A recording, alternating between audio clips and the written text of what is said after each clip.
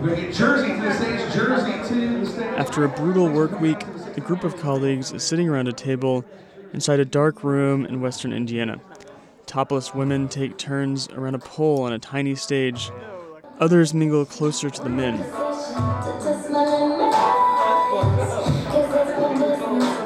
The men work for the United States Bureau of Prisons. Tonight, they're celebrating a major accomplishment, something no one in their line of work has pulled off in a generation. Killing 3 people on federal death row in a single week. And a warning, this story contains explicit language and descriptions of violence. The celebration doesn't last long. In the coming days, health officials will discover that one of the dancers tested positive for COVID-19 before a shift. A week later, one of the prison employees tests positive. A week after that, the club shuts down. Before long, health officials trace the prison worker cases back to the dancer.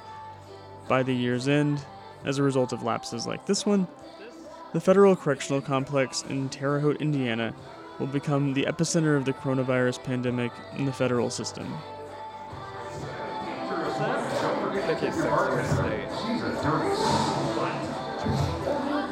But tonight, nobody knows any of this, and the public won't hear about it for a long time. They'll hear the opposite again and again.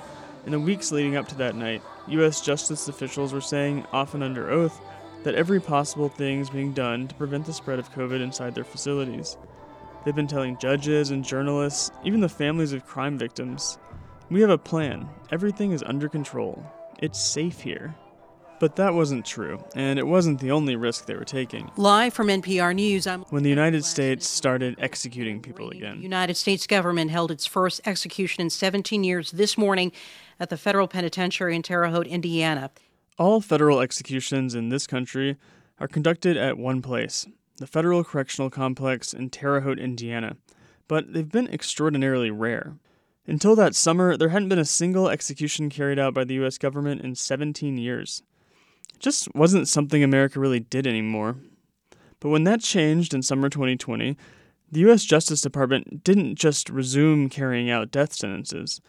It started executing people faster than any administration in modern history. For the second time in 48 hours. This afternoon, for the third time this week. For the third time this week, the federal government executed an inmate. During those first few days alone. A third inmate is scheduled to die Friday. Fourth one carried out by the federal government this year. The federal government would soon match the total number of executions in the previous 2 decades combined. And they were just getting started. Was the 8th federal. Out its 9th federal. For the 10th federal execution this year.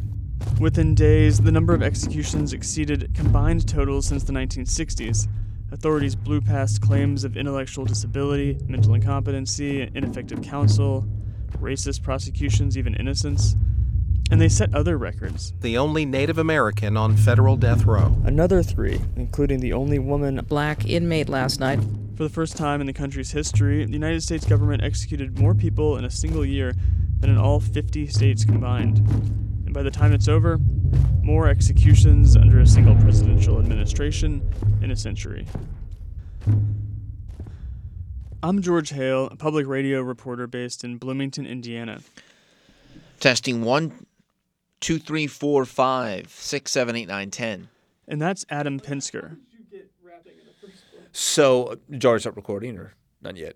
I'm recording, yeah. Okay, that's fine. Adam's a TV news reporter in Indianapolis. Call me naive. I didn't think it was going to happen. But he used to work with me, reporting and hosting newscasts for WFIU, the NPR member station covering federal death row. It just didn't seem possible at this point.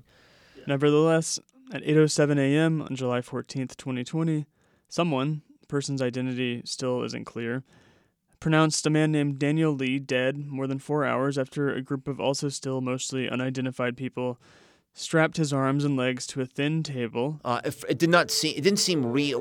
They poked needles and IVs into his arms and hands, and eventually injected him with 2 doses of a sedative that's usually used to treat seizures. Again, maybe it was like some sort of like denial that I was in. And the U.S. Prison Bureau selected Adam to watch. Not wanting to believe I was doing this, that I was covering this. From WFIU Public Radio in Indiana, this is Rush to Kill.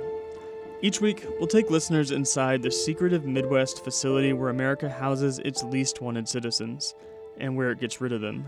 In this debut episode, how U.S. justice officials convinced top judges to sign off on a plan to kill 14 condemned Americans in the middle of a pandemic. A shaky legal theory that got the ball rolling, and how laws passed decades ago by people in power today made it all possible. And why it could happen again.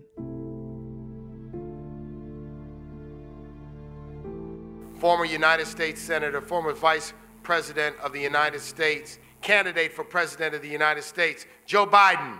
Joe Biden stepped up to a microphone in downtown Indianapolis. Hello, everybody. How are you? It's July 2019. It's good to see you all. He's an early frontrunner in the Democratic presidential primary. We have to defeat Donald Trump this time out. We have to.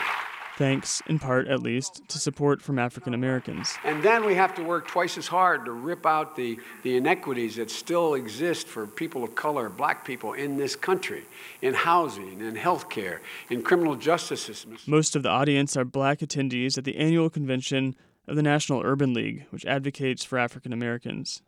The speech is Biden's latest opportunity to reassure black voters he's still the Joe they know.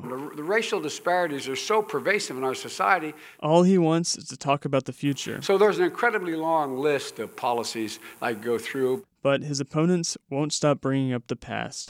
That 1994 crime bill, it did contribute to mass incarceration in our country. Particularly one of Biden's signature achievements during his career in the U.S. Senate, the Violent Crime Control and Law Enforcement Act of 1994. It funded the building of more prisons in the states. Often shortened to the 1994 crime bill, in recent political debates or simply the crime bill, Biden drafted the Senate version.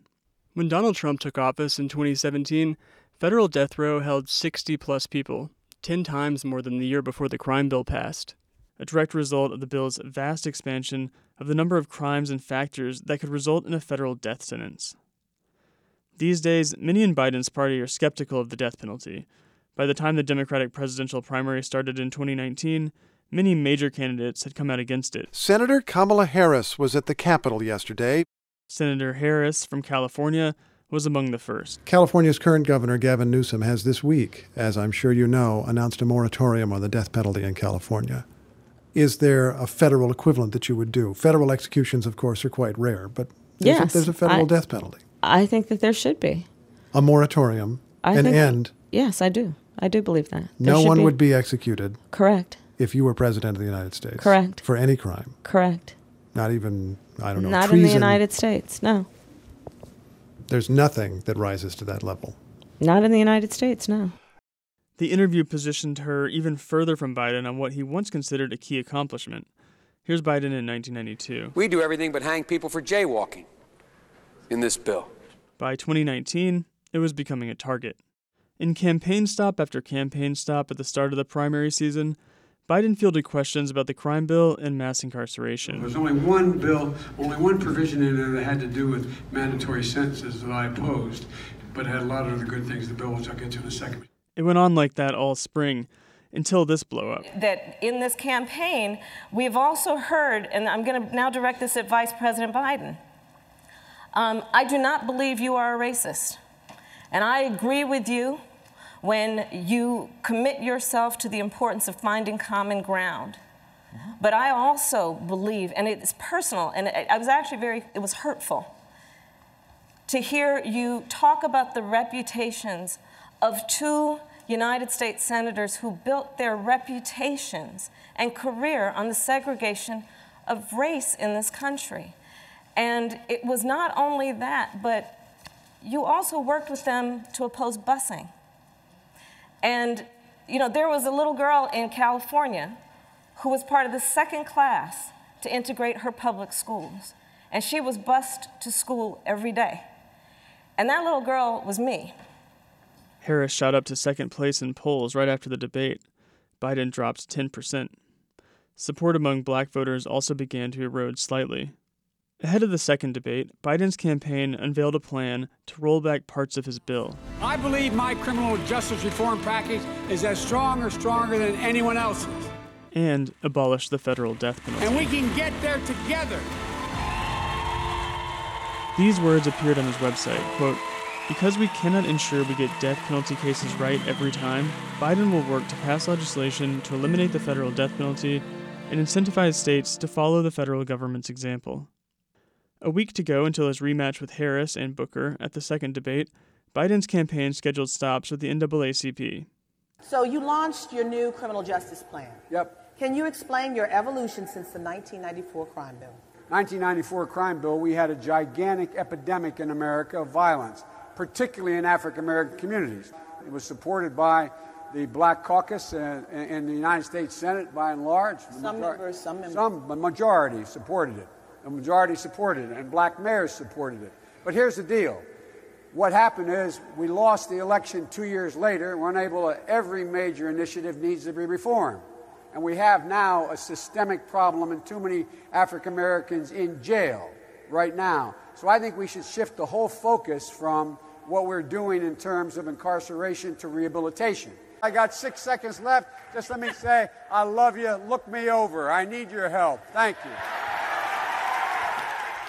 As he spoke, news alerts flashed across the phones of audience members. Breaking. The U.S. Attorney General intends to restart federal executions. And Attorney General Bill Barr planned to carry out 5 in as many weeks, including people convicted under the law from which Biden was trying to distance himself the same day. It was July 25, 2019.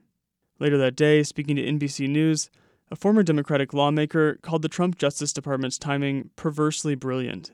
Quote, "It drives a deeper wedge between Biden and his opponents, and perhaps even more deviously, between Biden 1994 60 new death penalties. That's what's in this bill. And Biden 2019. Barr had previously faced accusations he was using the Justice Department to help Trump. Weeks later, Barr's announcement preemptively addressed his critics. Quote, "Under administrations of both parties, the DOJ has sought the death penalty against the worst criminals." Indeed, it was a Democratic administration that prosecuted the first name on Barr's list, Daniel Lee. A federal jury in Arkansas convicted Lee in 1999 of murder and the aid of racketeering, one of the dozens of offenses Biden's bill created. Barr also said, quote, "We owe it to the victims and their families to carry forward the sentence." Are you sure you won't have breakfast with us? Earlene Peterson insisted on meeting at this busy diner in Russellville, Arkansas. The prison contacted me, yes. So they were setting the date. Of course, I'd been seeing it on TV, too. Daniel Lee was convicted of killing her daughter, granddaughter, and son-in-law in 1999. U.S. officials planned to offer seats at Lee's execution to relatives of the victims, and pay for flights, hotels, and meals, even arrange for them to speak to the press. But if Earlene had her way back in 1999, none of this would be necessary. Every day I plotted and tried to get a gun to go to the courtroom and kill him. Anyway, Earlene and her family were living here in Russellville. 3 years earlier, that's when her daughter Nancy, Nancy's husband Bill, and the couple's daughter Sarah all went missing. Do you have any idea who had done it? I had no idea. I knew he was acting very strange, my son-in-law. That was Bill Mueller, who was a weapons dealer. Earlene said he'd started associating with a group of white supremacists he'd met at gun shows. They included a man named Kirby Kehoe, who had been accused a year before that of robbing Mueller of guns and medals. There's over $100,000 worth of guns and ammunition and gold and silver. 6 months later, a woman fishing in Russellville caught on something heavy. She reeled it in and pulled up a shoe containing a human foot. Divers later pulled up 3 bodies. They needed me to come back to Arkansas and identify the clothing. And I said, okay, after I quit screaming and carrying on. After recovering weapons belonging to the Muellers, investigators zeroed in not on Kirby, the one accused of the previous robbery, but his son Chevy. Facing possible charges themselves, Kirby's wife and another son, Shane Kehoe, told authorities that Chevy and his friend Daniel Lee had committed the murders. I only missed 2 days of the trial. Yeah, well, I had a slight stroke. Stress. She remembers the moment they brought Lee into the courtroom and the impression he made. I said, yeah, he's a thug. Lee looked the part of the dangerous white supremacist the U.S. government claimed to be prosecuting. Missing an eye, swastika tattoo on his neck, orange jumpsuit. I just told my kids, he needs to die. They need to die. And that was when it first happened. And I was in total shock. Just identified my daughter and grandbaby, and there's nothing but bones. Then Lee's co-defendant walked in. He seemed different. In a suit and tie, and he looked like a nice young businessman, very polite, very kind. Earlene and others in her family are convinced that's why the jury decided to sentence Chevy to life in prison instead of death. His demeanor and appearance. Even though prosecutors described him as the ringleader and the actual killer of Earlene's granddaughter Nancy. Because he already admitted he done it when he said Chevy Kehoe. According to testimony from Chevy's relatives, he expected Lee to kill the girl. And he told Chevy, he said, I can't kill a child. And he said, well, I can. And he did. That gave Earlene pause about Lee's possible death sentence, Chevy's alleged confession. Then, an unexpected encounter with Lee's mother sealed the deal. But she came to the bathroom that they let us use and was begging for his life. They made her leave the bathroom and told her she could not speak to me ever. But the damage was done. I just wanted to take her in my arms and tell her it's okay. Earlene explained that the death of her own child helped her to empathize with another mother trying to save her own son. That's why I had so much compassion for Daniel Lee's mother, is because I knew she was feeling out her mother instincts. She loved her son, same as I would be. When it was time for Lee's sentencing, they noted Chevy's life sentence and asked if Earlene was comfortable with life for Lee, too. If they're going to give one life, they have to give both of them life. Other members of Earlene's family agreed, even if it was hard to stomach. I want justice in our justice system more than I want peace for one individual. Nancy's cousin Monica Vallette remembers when prosecutors approached the family. Did we want that taken off the table? And we said yes, it wasn't fair, because he was not the person who came up with this. He was not the person who murdered my 8-year-old cousin. Chevy Kehoe was. And that person was given life. With their blessing, the prosecutor contacted Deputy Attorney General Eric Holder and asked for permission to drop the death penalty request. Holder's answer? No. Even though the judge, the prosecutor, the defense, the family, everybody was on the same page. With Holder's instructions, the prosecutor had no choice under the federal system but to ask the same jurors to sentence Lee to death. And they did. I couldn't believe the injustice in our government. That's what threw me for quite a while. After Barr wrote that the government, quote, owed the execution to the victims, Earlene tried to tell him that in this case, they didn't want someone new to die. I've sent letters. Never once answered me. 4 prisoners in the federal prison in Terre Haute had been slated for execution starting early next month, but a ruling from a judge this week put a stay on those executions. 3 months before the executions were to begin, a judge in Washington shut down the plan. Well, the legal reasons actually go back to as early as 1993 and 1994. Barr's plan relied on a generous interpretation of the Federal Death Penalty Act, the part of Biden's crime bill that expanded capital punishment. He also released an addendum to the existing federal execution protocol. That's the guidebook which guides executions. Protocols vary depending on jurisdiction, and they're usually detailed. That's because people facing execution have a right to challenge the way the government plans to kill them, obviously in advance. Barr's addendum said the Bureau of Prisons obtained and planned to use an anti-seizure medication called pentobarbital. The Federal Death Penalty Act doesn't specify any one drug or even one procedure. Instead, it says the U.S. Marshal, quote, the U.S. Marshal, quote, shall supervise implementation of the sentence in the manner prescribed by the law of the state in which the sentence is imposed, end quote.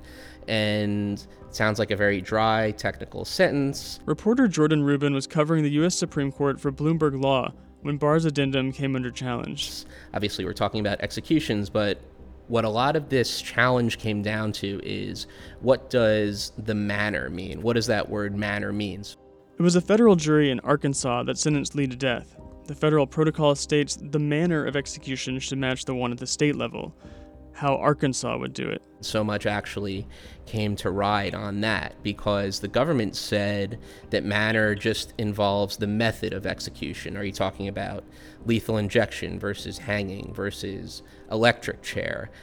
But the people facing execution said Hold on, every state uses lethal injection. That's a method of execution. Manner refers to how, refers to which drugs the state uses, when they're administered, who supervises everything.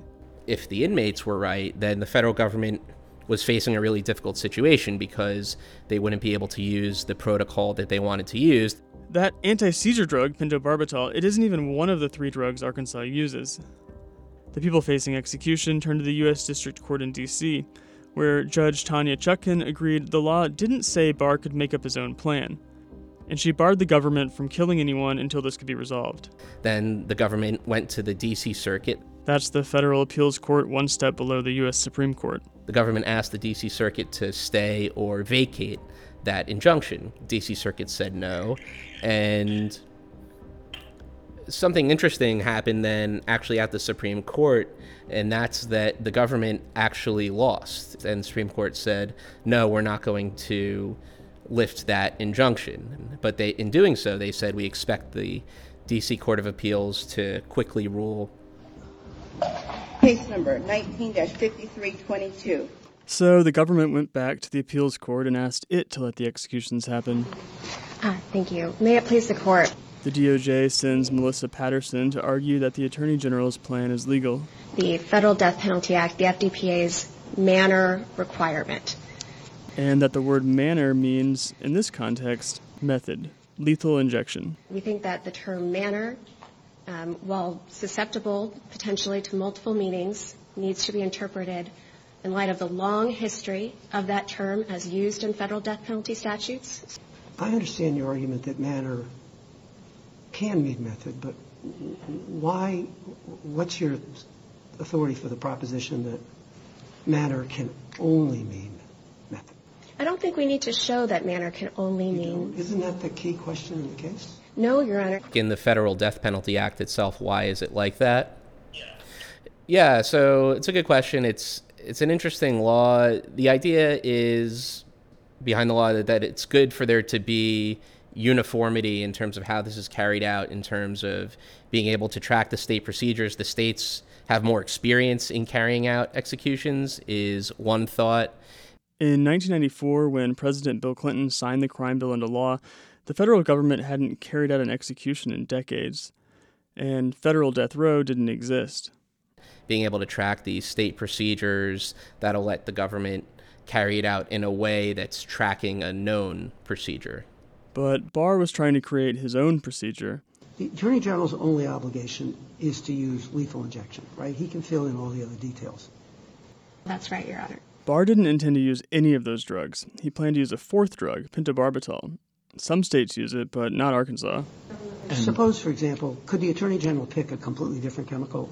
But Barr is arguing that the DOJ has much broader authority. Could the Attorney General use fentanyl, even though no state in the United States uses it? Absolutely, Your Honor, because manner is properly... You are consistent with your principles, I'll say that. Okay. This recording is condensed. The full version goes on for hours, with months of litigation before and after.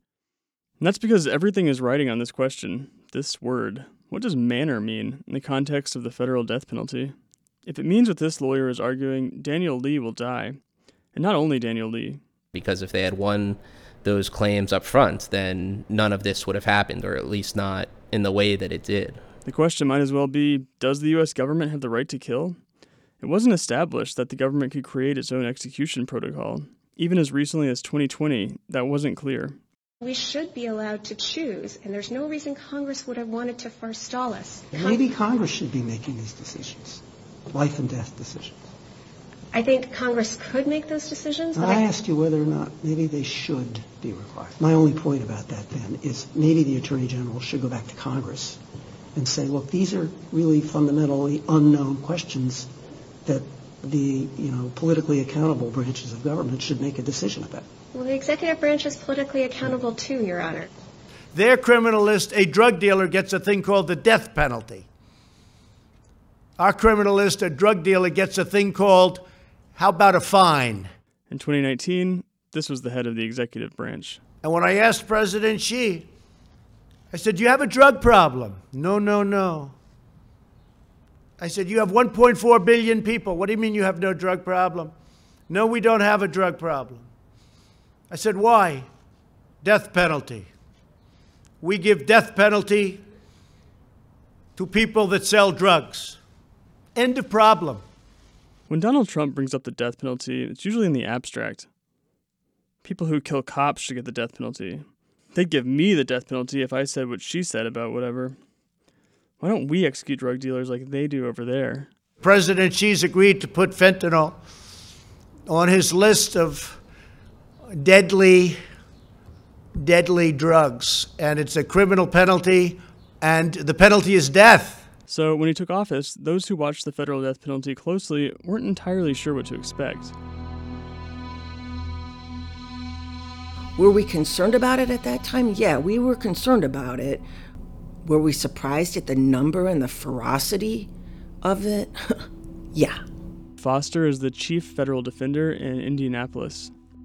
We were really hoping at that time that the Trump administration would not go there, that they had plenty enough on their hands. They also know the federal death penalty is riddled with problems. The Obama administration couldn't figure out how to carry out even one. The administration eventually gave up after a severely botched execution in Oklahoma. People seem to have this view that the federal death penalty system is somehow the gold standard. That's just ridiculous. One thing Foster emphasizes is that the problems in the federal system are as bad as state systems, and sometimes worse. And the problems with race and the problems with, the disparities in sentencings, the problems with the geographic disparities in sentencing, and the level of incompetence of trial lawyers in the federal court system is every bit as bad as it is in the state court system. Federal death penalty cases out of Texas, it's the same lawyers that they're appointing in the state court cases. Do you think because it's in federal court that they're performing any better? I mean, come on, give me a break. The chairs are nicer in federal court. That's about it. She's convinced the DOJ took all of this into consideration when deciding who to kill. That initial list that they came forward with was so curated. So curated. They went after white people who killed kids, even though white people who killed kids were not, the majority of people on death row. They were not the people who had been on death row the longest. They cynically selected those people to avoid discussion of what is really going on in the federal death penalty. And what is really going on is racially disparate prosecutions, geographically disparate prosecutions. Whether you get the death penalty in the federal system is completely dependent on your race and the race of the people that you are alleged to have killed and the geographic district in which you commit those crimes. There's no doubt about that. But that list certainly did not reflect that. In one deposition, a senior DOJ official says U.S. prison officials selected 14 people on death row whose appeals they considered to be exhausted. From those 14, the first 5 were chosen because their victims were among, quote, the most vulnerable in our society. When asked to identify the official or officials who selected the first 5, he responded, quote, ultimately, the Attorney General. He also said the government did not consult victims or take their views into consideration. Our community here was aware of what was going on outside of our field of vision. This is Rajon Taylor, who was sentenced in 2003 under the federal death penalty for his involvement in killing a man in Georgia. We heard the rumors that contractors or whoever were doing refurbishment to the death house. Rajon is trusted by prison staff to have some responsibilities. He's an orderly, a prison job that includes moving between cells. That puts him in contact with most of the men on death row as well as their guards. He says the prison bureau started making preparations for executions to resume well before Barr's announcement. One night, working late, Rajon saw an officer bring an unusual chair into the facility. He brought the chair up here, and I can remember him talking to staff about the purpose of it, how they'll go about doing it, and things like that. So I saw the chair when it first came up here. It had scraps where it's like a chair that you would sit in. It had a arm rest, 2 arm rests, but it had scraps. It had scraps around where your wrist would be. If I'm not mistaken, it even had a scrap where your neck would be at to make sure you're secure in it, around your ankles. Could you just give me your first and last name and then just your who you're representing here today. Certainly, it's Ruth Friedman. I represent Daniel Lee, who is the first of the men the government has selected for execution in July. It's June 2020. That's my colleague Adam, who is covering the death penalty debate. The oral arguments over manner and method took place in January. That April, the judges issued their opinions. 3 different opinions. They couldn't agree to one. Even so, that split was enough to reverse the district court's injunction, which had been preventing the executions from taking place. Next, attorneys for Lee and the others facing execution turned to the U.S. Supreme Court, asking it to clarify the D.C. Appeals Court's split decision. When you're informed about this on Monday, I imagine you're taken off guard, right? Then, in the middle of all this, Bill Barr set 5 new execution dates. Yes, we are in the middle of litigating issues that have been going on since last fall. We're asking the Supreme Court to review a case on the interpretation of the statute, that the lethal injection statute and the execution protocol that the government just unveiled last summer at the same time that it set execution dates. We're in the middle of that. The government knows we're in the middle of that. To set dates, and while that's going on, is it's a bit surprising and a bit unfair. This is a federalist country with power, especially over criminal justice matters, mostly in the states. The government then released a protocol and regulations that ignore the states completely. The DC Circuit, where this case has been, denied our challenge after the district court granted it, agreeing that the government was ignoring what the statute said. But the DC Circuit did it in a very confused manner with 3 different opinions that didn't agree. So it's very ripe for the Supreme Court to decide. The government even said to the DC Circuit, you don't all need to look at this case because we all know it's going to the Supreme Court. So of course, when we bring it to the Supreme Court, they say, you don't need to look at this. And while they're doing that, they set execution dates. So essentially, the Supreme Court could agree to review, for the first time ever, the federal government's execution protocol. But while it was reviewing it, the government would like to still kill these men. Mr. Lee is set first on July 13th. That gives us, from the moment they announced it at 5 o'clock on Monday evening, less than 28 days. That's the shortest notice anyone's ever been given in the federal system. Is there anything else that you want to say before we finish up here? I would ask the government to take a closer look at why they are rushing to execute Mr. Lee when nobody that this execution is supposed to be for want it, primarily the victims. Who is this for?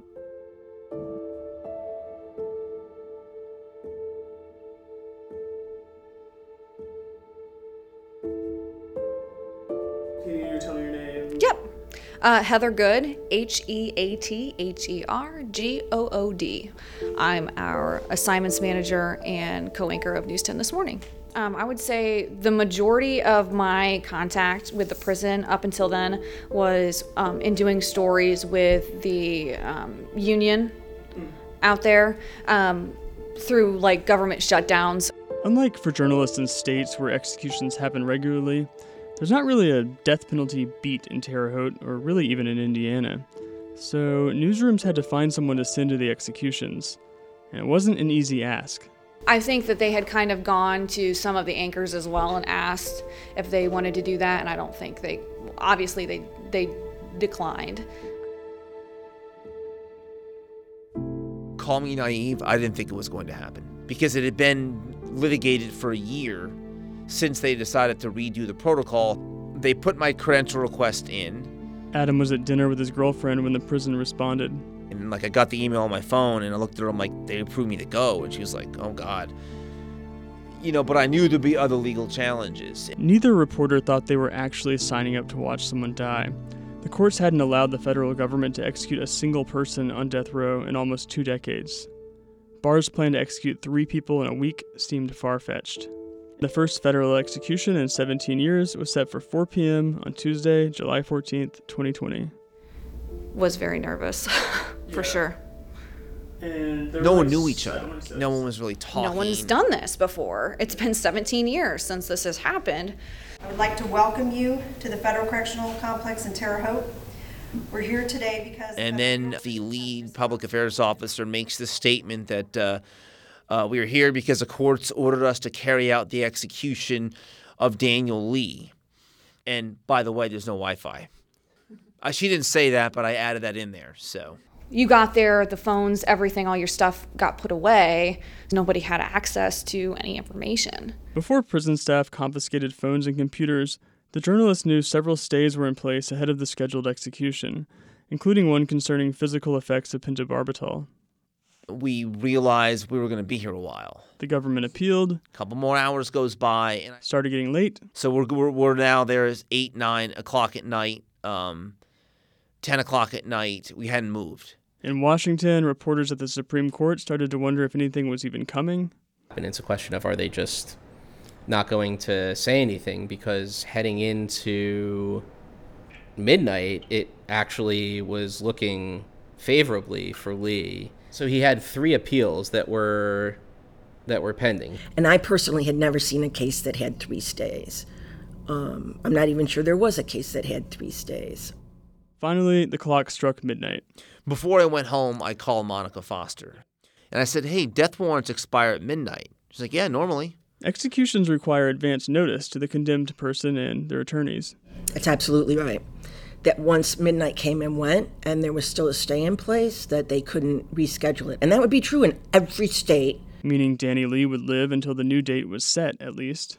So I get in the car and I go to 57 miles back here. The WFIU newsroom is in Bloomington, on the campus of Indiana University. I'm sitting at that computer over there. I have a Word doc pulled up. The execution of Daniel Lee did not go forward Monday night. And I get a phone number, a caller ID from Illinois. Get a text, get a phone call. 2:18 in the morning. Please make your way back to the media center. Somehow, the execution of Daniel Lee was back on. So I literally, didn't even close the computer. I grabbed my stuff. I got in that vehicle, and I'm sure if any law enforcement officer heard this is not going to be happy. I mean, I hauled ass. Like, well, I better get over there, and it's going to take me a while. This has never happened before. We don't know what's going on. Can they even legally do this after midnight? Like, there were so many questions. In every state court in every state in this country that has the death penalty, that would have been enough to require a new execution date, and it would have put off all proceedings for that evening. The federal system, though, they decided that they could come in and reissue a new execution warrant and give 2 hours or 3 hours notice. I never would have gone to bed if I thought there was still a chance he was going to be executed. Daniel Lee's attorneys called Monica Foster. They were out of town. Monica, are you awake? No. I was on the phone with Danny Lee, and the Bureau of Prisons just took him away, and they said they're going to execute him tonight. I'm sorry, what? Can you give me a chance to wake up here, please? We had no idea what was going to happen. I mean, why would we think that this would happen at 4 in the morning?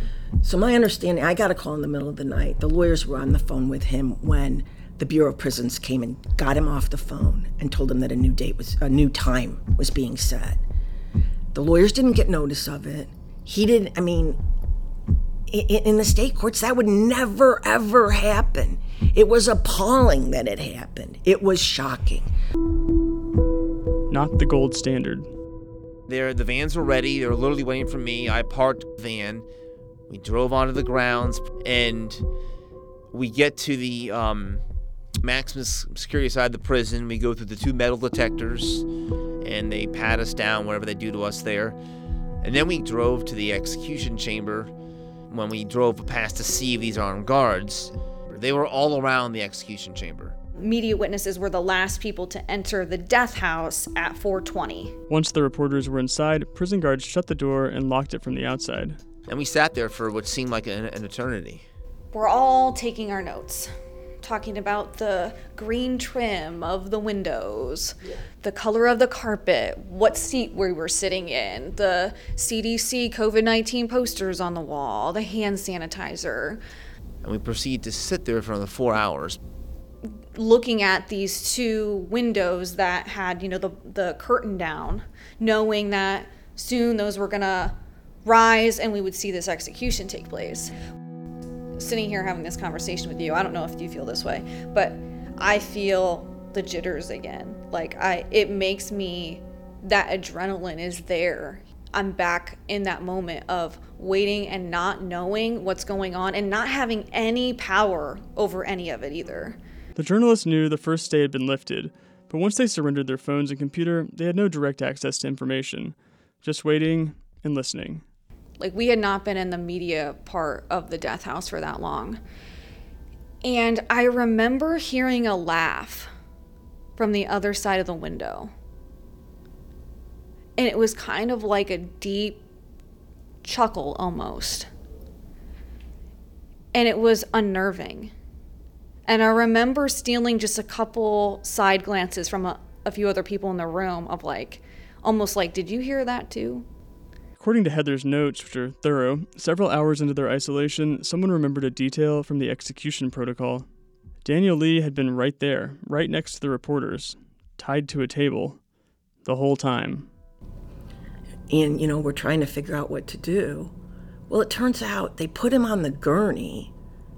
This is in the middle of the night. This is like maybe 4 o'clock in the morning. And they kept this man on the gurney from 4 o'clock in the morning until 8 o'clock in the morning while they tried to get the stay lifted. I don't know what kind of sick people are running the federal government here, but that's as bad and worse than any conduct I've ever seen from any of my clients. The fact that the government did that in our names is very disturbing and nothing short of sickening. Eventually, the reporters started asking questions. One of the Prison Bureau public information officers tried to find out what was happening. It was sudden. There was no warning. There was no. It wasn't like she got a text and said, "Okay, it's going to start in 5 minutes. Stand by." The blinds went up, and there he was. In Washington, Jordan Rubin, the Bloomberg Law reporter, finally got an alert on his phone around 2:30 a.m. The Supreme Court opinion on the lethal injection challenge was in. The government won, 5-4. The majority opinion was unsigned, but came with 2 signed dissents. Justice Sonia Sotomayor was particularly critical of what she viewed as an unnecessary rush to kill the people on death row before courts had a chance to resolve important legal questions. She criticized the majority for letting, quote, the government's artificial claim of urgency to truncate ordinary procedures of judicial review. And it goes on. The blinds went up. And the first thing I thought of was like, this is not the same man in the file photo from 1998 or 97, whenever he was arrested. So we're all kind of timidly, respectfully coming closer to the windows. And he said, he was like, I know you all in the media, I want you to write this down. She says, yet because of the court's rush to dispose of this litigation in an emergency posture, there will be no meaningful judicial review of the grave, fact-heavy challenges respondents bring to the way in which the government plans to execute them. This is the only way this survives, is what I can get in my notes, and there's no do-over. So much was going on, even though so little was going on. There's this sort of meta aspect to all of this. While the justices are disagreeing with what's happening in these particular cases, they're almost narrating this issue in the background of saying, I'm telling you, this is not going to be good. And he said, I bear no responsibility. I didn't do it. And he said, you're killing an innocent man. They're killing an innocent man. I was halfway across the country when this happened. You all need to look into this. And then the person reading the death warrant looked at the deputy marshal and said, are there any impediments? And he picks up the phone that never dials and then says, this is the marshal in the execution chamber. Are there any impediments? And there's a pause. Attorney General Bill Barr gave the go-ahead. Hangs up the phone and says, there are no impediments. So then the mics go dead. A 16-hour wait from the time that it was supposed to happen. So then it was just done.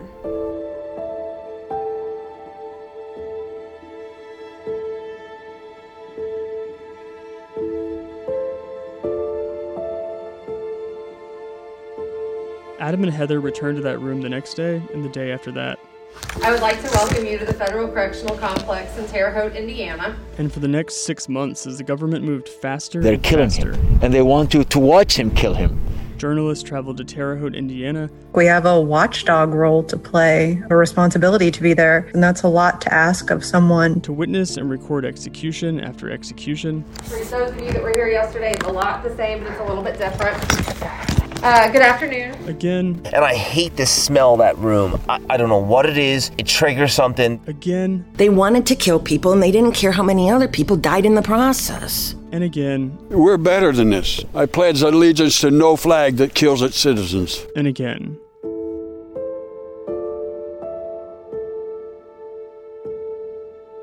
Rush to Kill is a production of WFIU Public Radio in Indiana.